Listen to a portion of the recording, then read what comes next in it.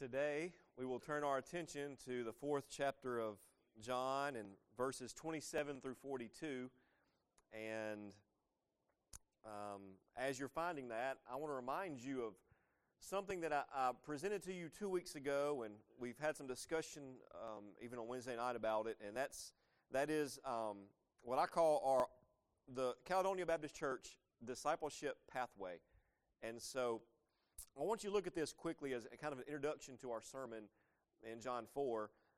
And it's really a 4-step thing related to how we as a church can make disciples. How can we accomplish the goal, the mission that God's put us here to do? And I'm convinced if we will focus on these 4 things, we will see God do great works in our lives, our homes, in our church, in our community. And so the first one is to turn to Christ, right? If you're in here this morning and you've never given your life to Christ, that is what you need to do, to give yourself to Him, to surrender to Him, to turn to Christ. And that's what we want to see people do. The second thing is to join the congregation, obviously, is to join a church and be an active member of a church and be an active Sunday morning participant as you are this morning, because you're able to come and fellowship and worship and be equipped through the preaching of the Word that you might go out and be the person God's called you to be. The third one is to invest in church community. And the best way I know for us to do that is something I've been promoting for weeks now, and that is our Wednesday night small group meeting back in the fellowship hall at 6:30 Wednesday nights.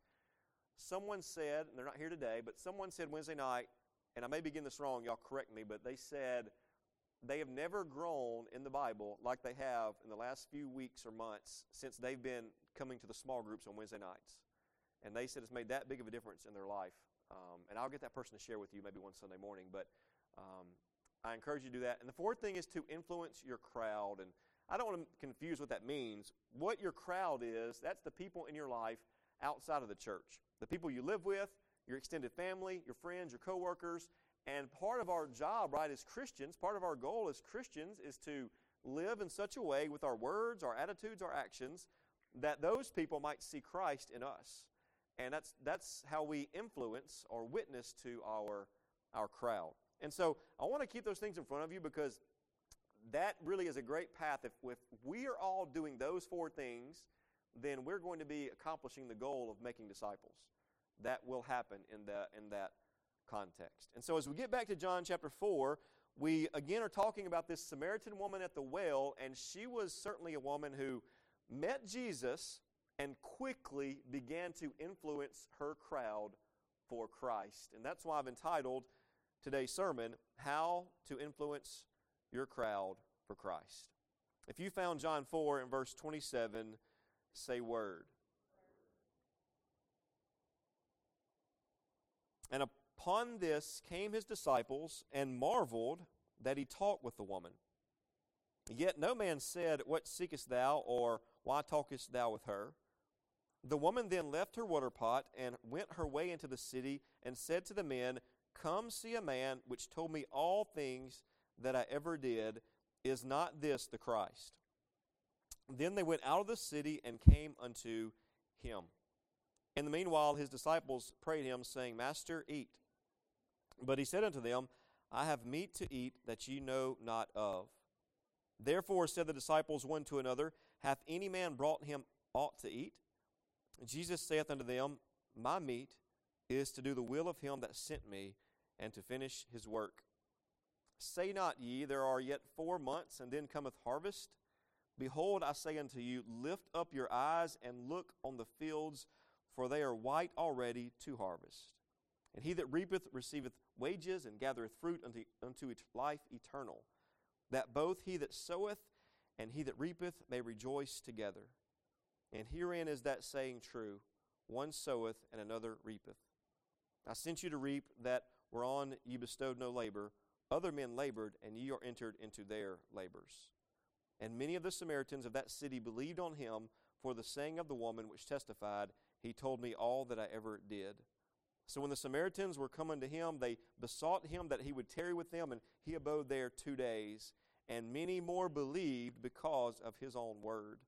And said unto the woman, Now we believe, not because of thy saying, for we have heard of him ourselves, and know that this indeed is the Christ, the Savior of the world.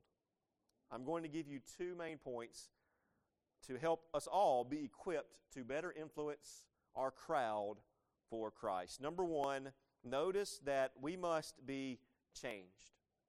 There must be a change. And so, if you're new with us this morning, you may not know the context, but last week Jesus was walking and traveling, and he stopped at this well, and he's just there to find water to relax and rest for a moment. This woman walks up, and he strikes up this conversation with her where he basically begins to reveal slowly to her that he is the Christ, the Savior.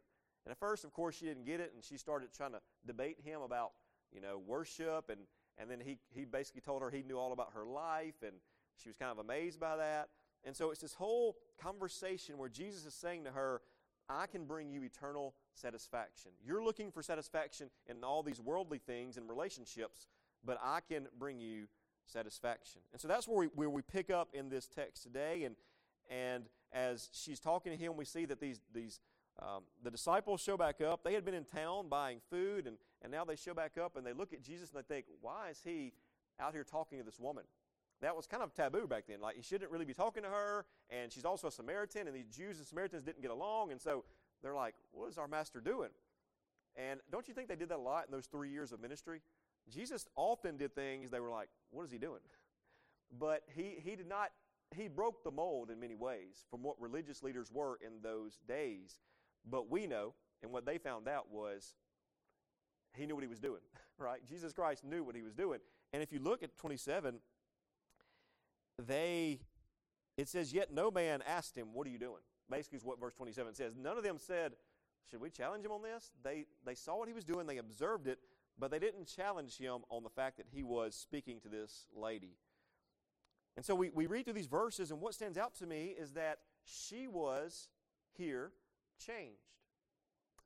We don't have a recording of her saying a prayer. We don't have a recording of her falling to her knees and asking Jesus to forgive her of her sin. But we do have him presenting himself to her, and we see a change in her life.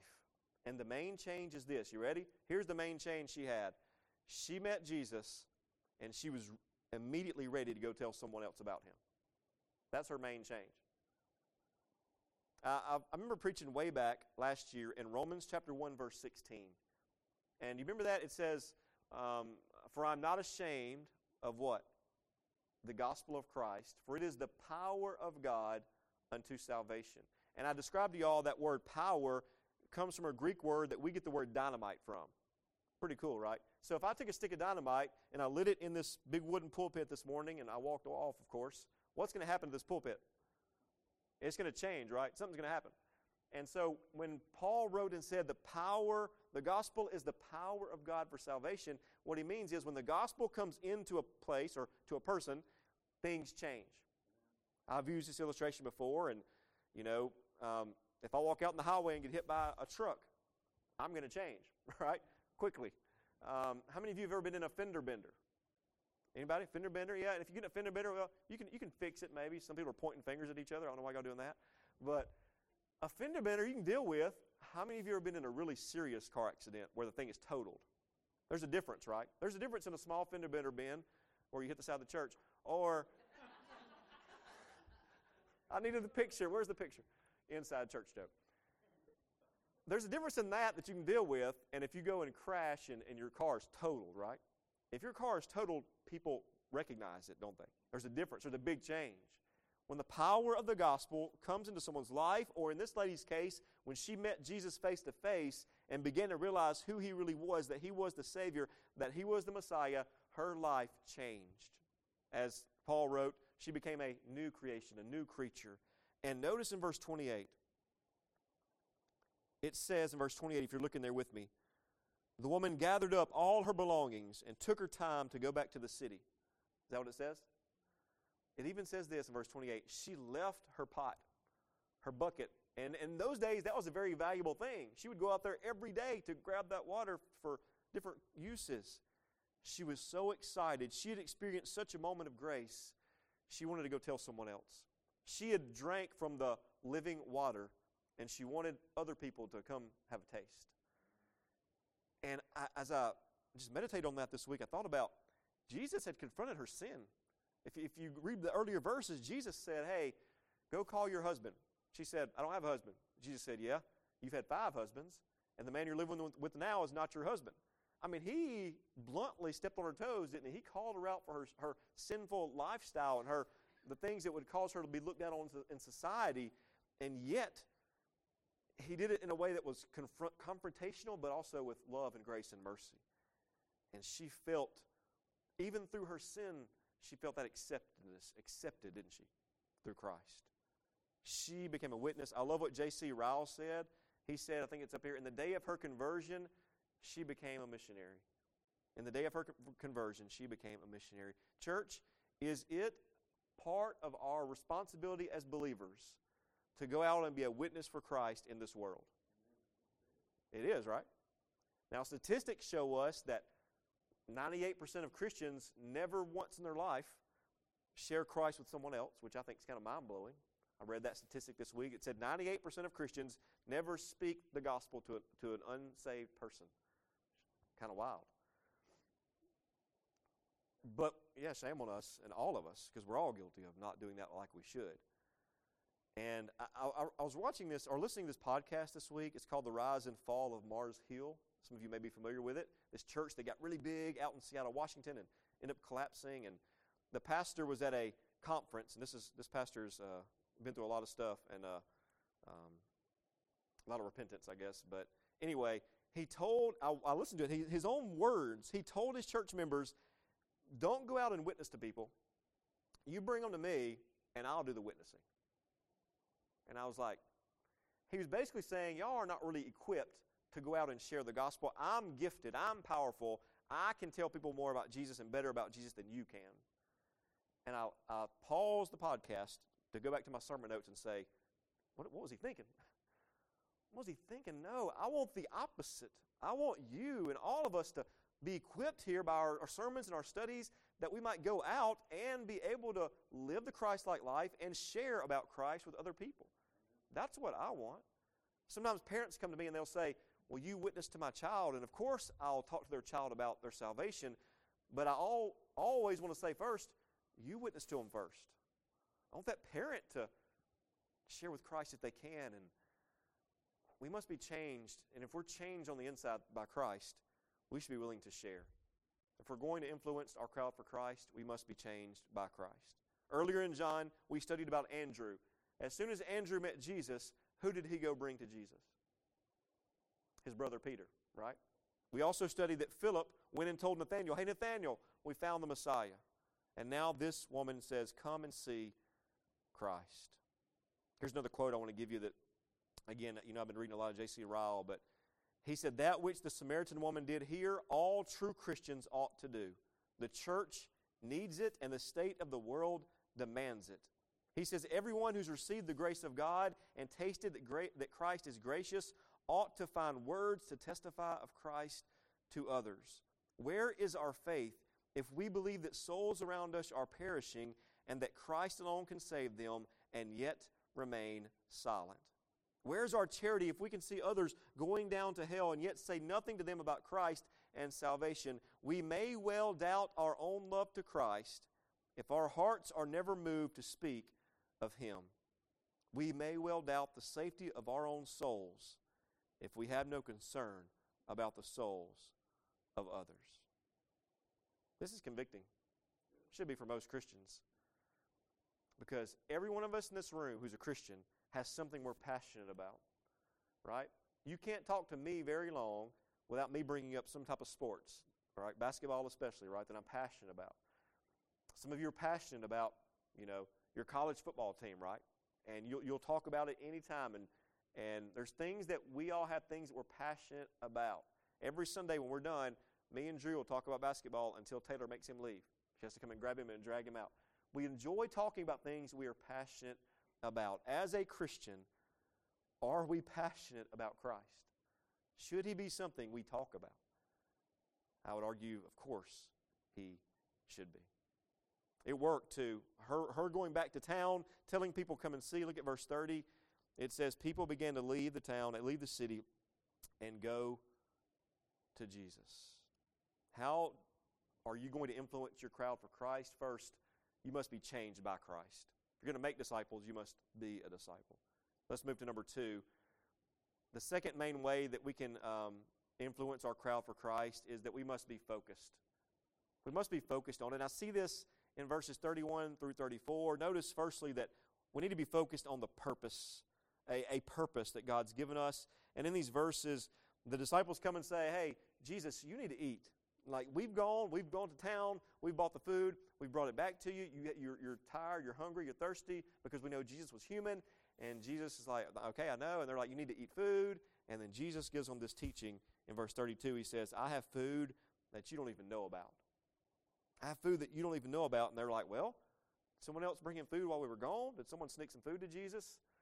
And then Jesus says in verse 34, my food is to do the Father's will and to accomplish His purpose. The Bible speaks about food a lot, doesn't it? If you read through it, it really does. What about the wilderness journey in the Old Testament? The people are hungry. What does God send from heaven for them?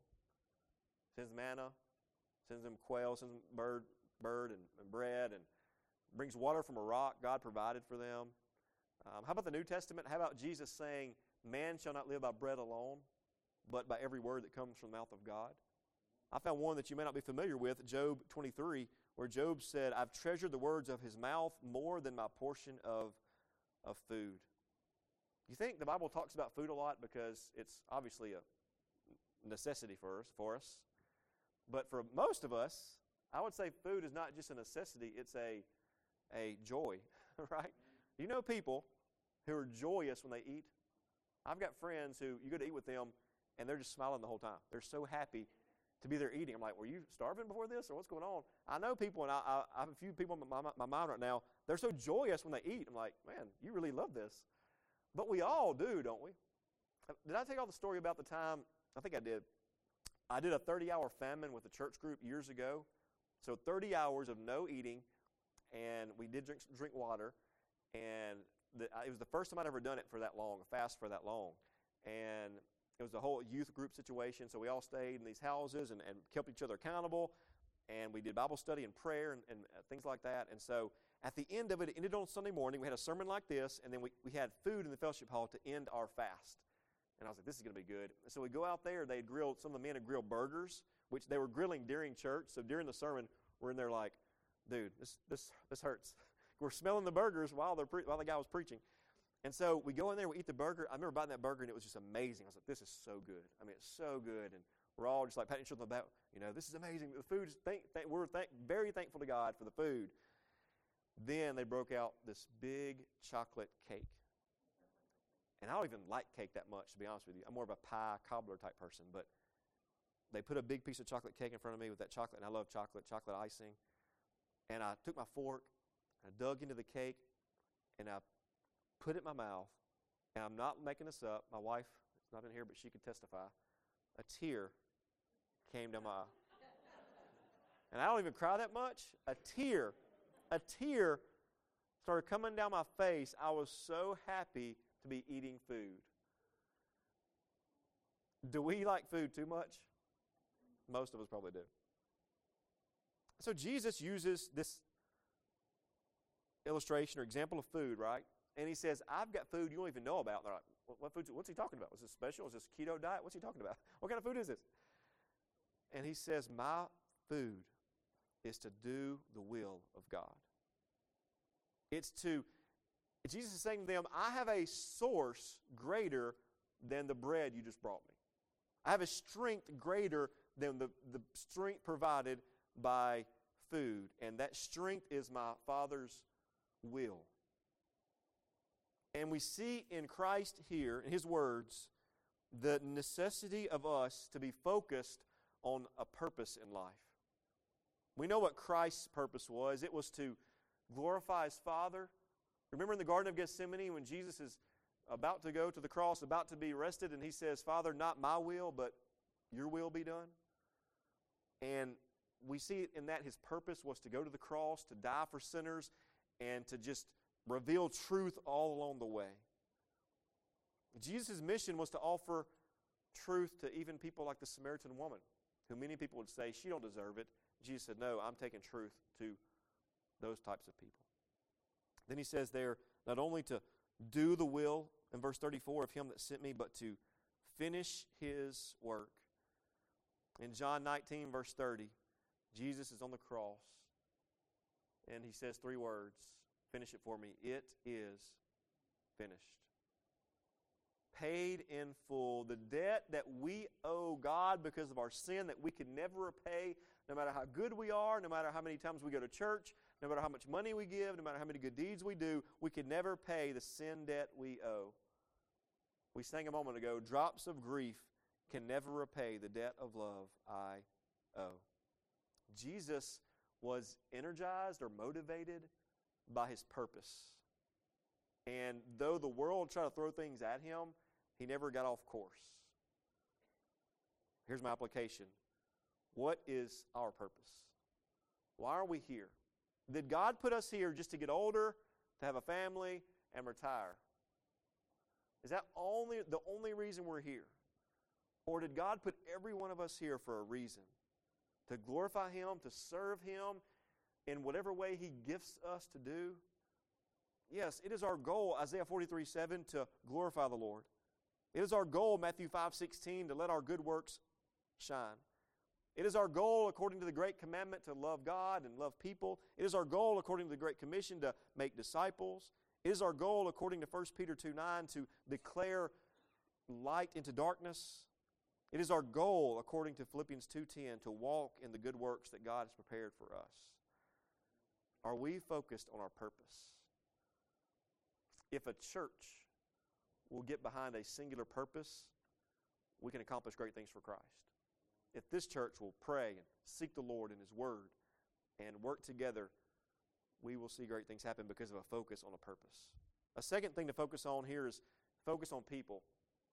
Of course, Jesus did that. And in verse 35, I think Jesus looks up and he sees this field out there, and he gives them this saying. It was some type of saying they would do back then about the harvest. And verse 35, he says something like, there's 4 months and then the harvest, but he says, look, the harvest is ready now. And the idea is that when you sow a seed, right, you wait later for the harvest, right? There's a time to sow and a time to reap.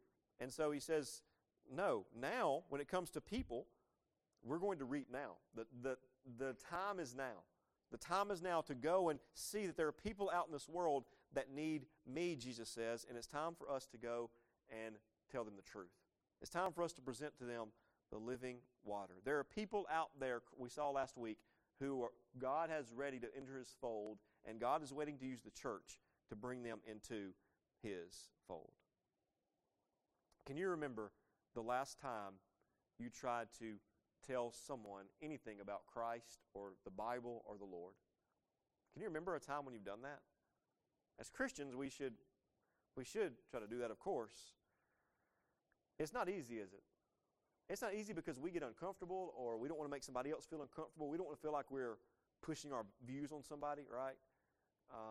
I once applied for a job as a teacher. This has been 10 years ago, maybe 8 or 10 years ago, at a teacher in a school.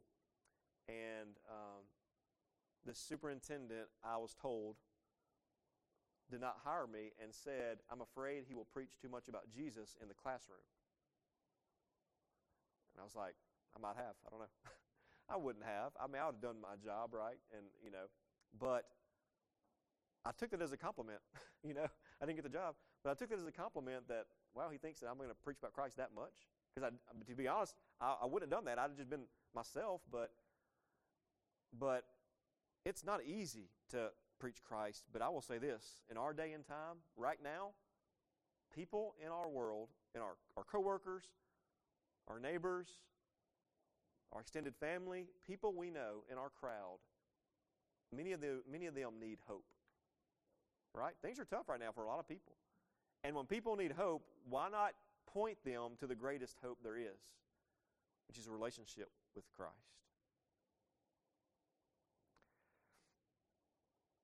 Richard Baxter said this, and I heard this quote years ago. I haven't used it in a long time, but he said, I preached as never sure to preach again, as a dying man to dying men. He had a great perspective, didn't he, on what it meant to share Christ with others who need him. In verses 36 through 38, if you'll look there quickly, he talks about in verse 36, the work will be rewarded. I believe that as we serve Christ, we don't do it for rewards, but God blesses in certain ways and rewards. And he says there that they'll gather fruit for eternal life. And the idea is that when we focus on the purpose and on reaching people for Christ, that's an eternal thing that lasts forever.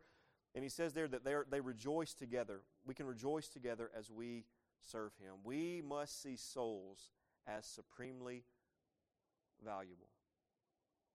Again, Riles said, one single soul saved shall outlive and outweigh all the kingdoms of the world. Do we have a focus on our purpose? Do we have a focus on people? Thirdly, and finally, a focus on Christ. So what happened in this story? Jesus meets this woman.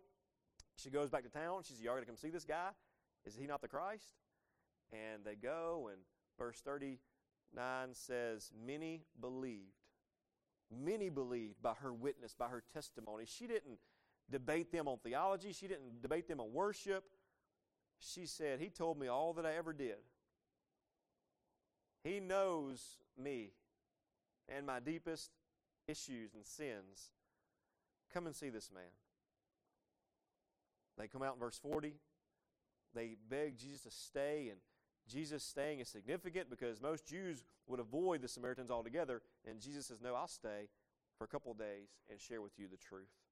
Verse 41 says, "Many more believe because of His word." And in verse 42, they say to the woman, "Hey, not only do we believe, but we've heard it from Him. And we truly understand that this Jesus is the Savior of the world." He's not just the Savior of the Jews, they're saying. He even comes to save us. True or false? There is one way to be saved. True or false? True.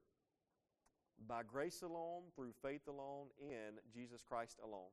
And if you don't know Christ, if you don't know the Lord, the only way to be saved is through the Savior of the world that verse 42 talks about. But oftentimes, watch this, the way to the way is different. Some of you were saved because you had a mother or father who you saw live the Christian life and maybe even witness to you and tell you about Jesus. For some of us, it might have been a friend. For me, it was a friend. A friend in school and then a grandmother who helped point me toward Christ. For some of you, it's a preacher or a Sunday school teacher. For some of you, you might have just been reading your Bible at some point in your life and saw the truth. I think it was Martin Luther who was out riding on a horseback and reading Romans and came to Christ. The way to the way can be different. And so, understand that we might be the way to the way. That we can just simply say to someone, "Hey, can I tell you what God has done in my life?" Hey, watch this. This week you can say this to somebody. "Hey, this Sunday is Easter. Do you know what that's all about?" They might say, things happen. You can say, "Well, here's what it's about. Jesus Christ died and rose again to save people like us." And you can just say it in your own words, but you can point them to Christ. We must realize that there's only one way, but we might be the way to the way for some people. Do we believe sin is real? Do we believe sin is real? Do we believe sin separates people from God? Do we believe there is a heaven for believers? Do we believe there is a hell for unbelievers? Do we believe the only way to have your sin forgiven is to turn to Christ? Yes, yes, yes, yes, right? If we believe all these things, then we ought to be like the Samaritan woman, drop our buckets, and run to our crowd, run to people in our lives who need to hear the truth. We will influence our crowd for Christ when Christ is our most valued possession. I want to show you Philippians 1:21. Some of you know this verse, and I have it up there on the slide, and it's going to have a blank with it. but don't finish it if you know it. But if you were to actually put something in that blank for you, what would it be? What's the thing that you live for? For some people, that blank might say this. It might say, to me, to live is health. Like my health is the main thing I'm focused on more than anything else. And that's a good thing, but should that be the main thing? For some, it's family, and we all love our family, right? I hear people say, I really love my kids. You don't understand. Like, no, we all love our kids, right? We love our kids. I love my family. You just don't get it. No, we all love our family. Family, success, popularity, wealth, status. What would go in that blank for you? Comfort, entertainment, happiness.